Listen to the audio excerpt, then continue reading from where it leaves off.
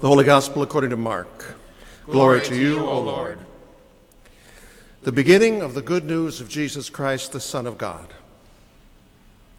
As it is written in the prophet Isaiah, "See, I am sending my messenger ahead of you who will prepare your way.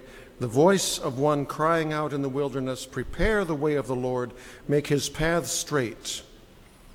John the Baptizer appeared in the wilderness, proclaiming a baptism of repentance for the forgiveness of sins. And people from the whole Judean countryside and all the people of Jerusalem were going out to him and were baptized by him in the river Jordan, confessing their sins. Now John was clothed with camel's hair, with a leather belt around his waist, and he ate locusts and wild honey. He proclaimed, "The one who is more powerful than I is coming after me. I am not worthy to stoop down and untie the thong of his sandals. I baptize you with water, but he will baptize you with the Holy Spirit." In those days, Jesus came from Nazareth of Galilee and was baptized by John in the Jordan. And just as he was coming up out of the water, he saw the heavens torn apart and the Spirit descending like a dove on him. And a voice came from heaven, "You are my Son, the Beloved. With you I am well pleased." The Gospel of the Lord. Praise to you, O Christ. I also want to thank Kathy for filling in, doing a nice job, dear. A couple of weeks ago she fell and has been wearing a cast on a broken bone in her wrist, so she tells me it's not hurting, but she's a trooper. David, thank you also. You guys hadn't practiced together. You're an A-team. Linda Hawkins' sister is named Mary. Pam will be remembering her in the prayers. We'll also be remembering Brian Gentz, who had a fall at home, and will be in our prayers as well.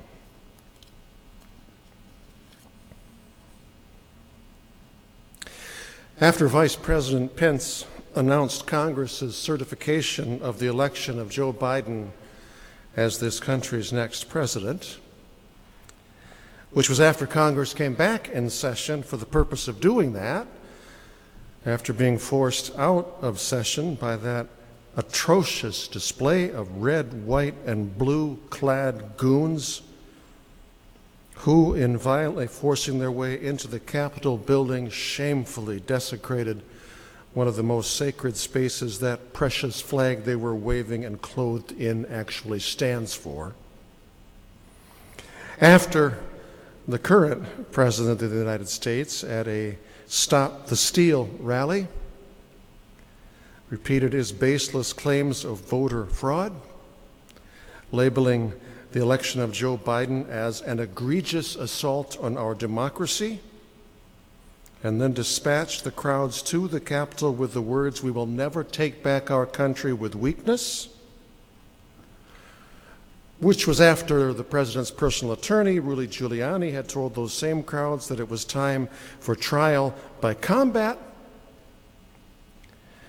which was after Donald Trump Jr. had warmed up the crowd by speaking over them with a message to Republicans who did not support Trump's effort to overturn the election, that message being, quote, "We're coming for you." After it all, in the wee hours of Thursday morning, the Senate chaplain, in a closing prayer, said that the quagmire of dysfunction that threatened our democracy and led to a loss of lives and desecrated the Capitol has, quote, reminded us that words matter. Even ever-loyal Education Secretary Betsy DeVos agreed when, in a move that surprised some, she resigned over the issue, calling the actions of the protesters unconscionable and telling the president in her letter of resignation, quote, "There is no mistaking the impact your rhetoric had on the situation." Words matter. As I told our confirmation class in November when we were studying the Ten Commandments together for a few weeks, the power of words is something God devoted an entire commandment to, that being the 8th commandment, you shall not bear false witness against your neighbor. Words matter. And when they come from those with power, they matter even more powerfully. The charge given us in the 8th commandment is the charge to see that the power our words are powerful with is the power of what is true and what is good. Speaking of the power of words, and especially when they are spoken by power, our first reading for today from the very beginning of the Bible is the beginning of the Bible's very first creation story. It tells 2 of them. We're beginning with the raw material of what Genesis calls a formless void, which I kind of think it's fun to imagine as being the immediate after effects of a really big bang. From that material of this formless void, Genesis says, it is not coincidence, but God, who brings form to the formlessness, light to the dark, order to the chaos, and finally life, called first from the waters and then finally from the dirt. And what God did, God's creating with, Genesis says, were words. Let there be, God says, and there was. And what there was, God says, was good. I remind you again, words are powerful, but the charge given us throughout Scripture is the charge to make sure that the power our words are powerful with is the power of good. Power that creates what is good. Speaking of God speaking, in our gospel reading from the very beginning of Mark, it happens again. God speaks. Which, to be clear, in the Gospels isn't the norm whatsoever. For in Mark, God, as in God the Father Almighty, creator of heaven and earth, has only 2 lines. I mean, it is almost a non-speaking part, which actually brings some comfort to me. It makes me feel not so abnormal or spiritually deficient in those days or sometimes entire seasons in my life when God doesn't seem to be doing any speaking that I can hear either. In Matthew, Mark, and Luke, the first time God speaks in all of them is at that event, because it's the first Sunday after Epiphany, and we read about this event every week on the first Sunday of Epiphany, the event that we just did read about, that being the baptism of our Lord by John the Baptizer, a story which, though well known and oft told, remains kind of a curious story to some in some ways. The first curiosity being, why did this event even take place? John's Scripture tells us his baptism is a baptism of repentance for the forgiveness of sin. And so the people who were baptized there in the River Jordan by John did so, Mark also tells us, confessing their sins. Jesus, Scripture tells us, was like us in every way save one, that one difference from us being that he was the human humans were always meant to be, ever since they were created good by the Creator. For Jesus, like we are meant to be, but surely haven't been. Jesus was without sin. So John comes baptizing sinners, and Jesus comes to him to be baptized. Why? You want to know what? There's a lot of opinions on that. You Google away and find what you can find. Here's a thought I have. In 1997, Kathy and I led a trip to the Holy Land.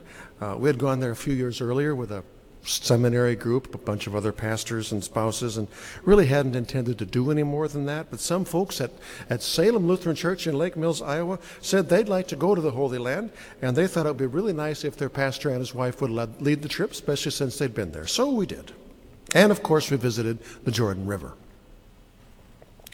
The first time we were there, just Kathy and me and the group from the seminary, we visited, the Department of Tourism's official site, where there are paved parking lots and modern facilities, and of course a gift shop, and not rocky shores, but rather a paved ramp with handrails so you can walk easily and safely down into the water. It was fine, but it felt a bit to me like a baptism theme park.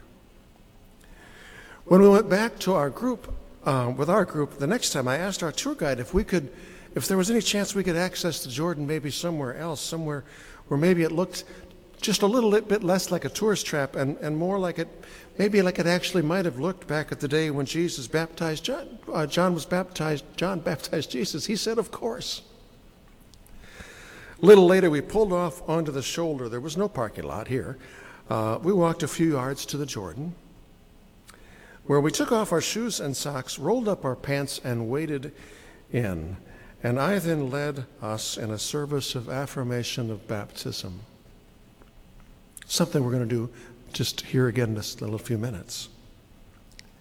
When I waded into the water in this wonderfully holy moment and stopped and looked down, to my left I saw a discarded car battery in the waters of the Jordan River, and to my right I saw several Coke cans which had been littered there, and there were other things. Apparently others gathered at this spot for their own reasons. One might think that might have ruined the holiness of this moment, except it did the exact opposite for me. It was kind of strange. It magnified the holiness of this moment, for this thought occurred to me like a voice in my head. Who knows, maybe God was speaking. The voice never said who it was. Of course, it could have been just me. But what I found myself thinking, hearing even, was this. This is actually perfect. For Jesus didn't come to kneel in the Jordan for his sin. He came to kneel in the muck, the litter, the garbage, the waste of our sin. Our sin, which in the river, I imagine, for us, maybe he did confess. And in all three of the synoptics, Matthew, Mark, and Luke, it's the very first thing we are told that the adult Jesus did. He knelt in the river not with his sin, but with ours. Yes, making manifest, right? This is an epiphany. As Jesus makes clear right here from the beginning that it was sin. The world's sin, mine, yours, he came to take upon himself. For if he didn't, we'd be mucked up forever. As he was then coming out of the water, Mark says the heavens were torn apart and the Spirit descended upon him looking like a dove. It can all seem really quite serene. And in Matthew and Luke's telling, you actually can imagine it serenely, but not so much Mark, because while Matthew and Luke in their Greek use really quite a gentle word that can be translated gently as the heavens opened. Mark uses a different word, which is not gentle, but even almost violent, which the NRSV therefore almost violently translates as the heavens were torn apart. Equally accurate would be ripped open. It's a clear hint, I think, another epiphany, if you will, hinting to us here at the beginning of Mark that we will not want to be surprised when what Jesus came to do would not be accomplished without violence. Not, of course, violence by him, but rather violence, skin ripped open violence, flogged and crowned and crucified upon him. That foreshadowing of his death is something Mark surely does intend to hint at here, is made evident by the fact that quite violent Greek word translated as torn or ripped open is used a total of 2 times by Mark, the first being right here at the beginning of the story, and the other being near the very end of the story when, after Jesus breathes his last, do you remember what? The curtain of the temple, the curtain separating people from the holiness of God found in the temple's Holy of Holies, that curtain was then, same Greek word, torn, ripped through and through, from top to bottom. At his baptism, at his hinted at, with his death it was made clear, that which stands between God and sinners doesn't stand between us anymore. After the heavens tore and the Spirit descended and Jesus had come up out of the water, God the Father Almighty Creator has given the first of the two lines. Mark does allow God to speak as a voice from heaven says, "You are my Son, the beloved. With you I am well pleased." Now that's an epiphany, right? Something all of a sudden made way clear. Jesus is the Son of God, and Jesus is loved by God, and what Jesus is now setting out to do is so pleasing to God. Question, who was this epiphany for? Who needed to hear it? Well, Mark obviously thinks it's for us, something we need to hear, and so he tells us. But who needed to hear it first? Is there any chance, do you think, that the one this epiphany was first of all for was Jesus? I think so. For remember, he was fully human, and he had for the first time now just been bathed in the mucked up water of humanity's sin, and from here he would begin the walk that would lead him to a cross, rising up from those waters with our sin still clinging wetly to him. In other words, he was now going to walk the hardest walk any human being has ever walked. A walk the end of which, quite literally, would be hell. How much of the specifics of that he as a human fully understood or could see in advance at this moment in his life can be debated. But at the very least, I am sure he understood and foresaw that the faithful calling his faith and faithfulness were now calling him into would be very hard, and the stakes would be very high. For the enemy was human sin. And sin does not ever concede without inciting violence.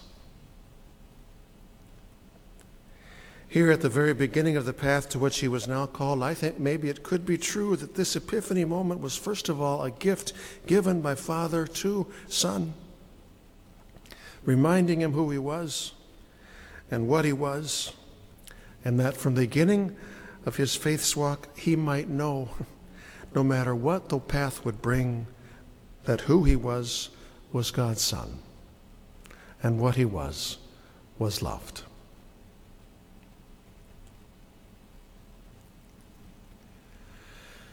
Jenna is 42. She started attending Gloria Dei a year or two ago and joined a few months ago. In my first call in Dowes, Iowa, I was her pastor, starting when she was 5 and when we knew her as Troy. Earlier this year, 42, she was diagnosed with pancreatic cancer. She has fought the fight, but pancreatic cancer is damned stuff. It took my father from us 38 years ago next month. I visited Jenna on Tuesday. She lives in Victor. She drove all the way to Gloria Dei on Sundays because she told her mom, because you all so welcomed her. I visited her because on Monday night her mom called me to tell me that they'd been told it was just a matter of days now. Well, what do you say? What can you say? Words.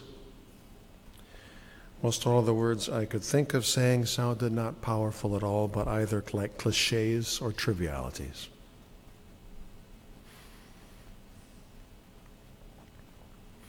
When I got there after a while, what I finally did was sing some words. Words we no doubt had sung together Jenna, Troy, and I before when she was 5 and I was in Dow's. I leaned up to her and I sang, Jesus loves me, this I know, for the Bible tells me so. Little ones to him belong. They are weak, but he is strong. Jesus loves me, he will stay close beside me all the way. When at last I come to die, he will take me home on high. Yes, Jesus loves me. Yes, Jesus loves me. Yes, Jesus loves me. The Bible tells me so. And then I did speak some words, looking at the journey that her faith now needed to walk. I made the sign of the cross on her forehead using the anointing oil we use at baptisms to do the same thing. And I reminded her who she was and what she was. Jenna, I said, baptized into Christ Jesus, you are a child of God, and you are loved by God. And that love, never letting you go, will not only see you through, it will also be there to welcome you home. I do not have any idea how much of that she heard. Then I do believe that sometimes God does speak. And I believe that at that very moment, in a way that she could hear, God was telling her the very same thing. You are mine. You are loved. In the waters of baptism, we believe those same words were spoken of you for your journey. You are God's child. You are loved. So remembering that, every morning rise with Jesus out of the water of your baptism, to walk the path God calls you to walk, doing what is yours to do, and saying the words that are yours to say for good. Amen.